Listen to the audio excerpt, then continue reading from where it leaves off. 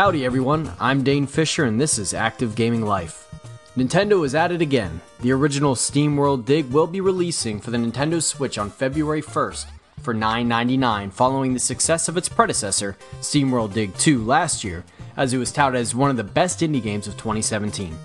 SteamWorld Dig originally released in 2013 to high praise. We're talking 9 out of 10s. And the developer is reported to have said he wants fans to see how much things have evolved in comparison to the sequel. I never had an opportunity to play this game personally, so I'm excited to give it a shot.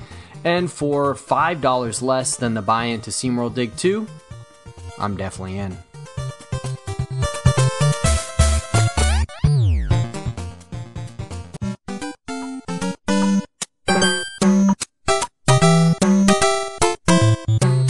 Looks like sneakerheads and PlayStation fans are coming together once and for all thanks to Oklahoma City's star forward, Paul George. Now, if you follow the NBA, you know this guy came back from an insanely horrible broken leg about a year ago, and he's been killing it in Oklahoma City, and now he's coming out with a new sneaker.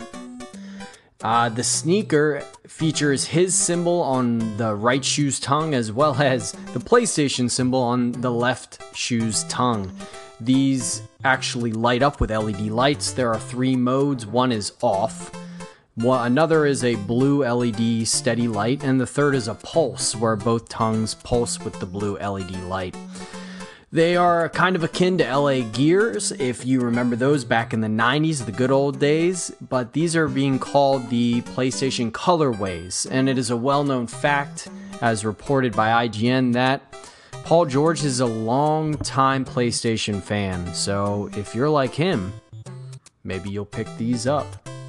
Alright, that'll do it for us today, but make sure you check back every day. Make sure you hit that star on the Anchor app or follow us on Twitter, DaneAGL.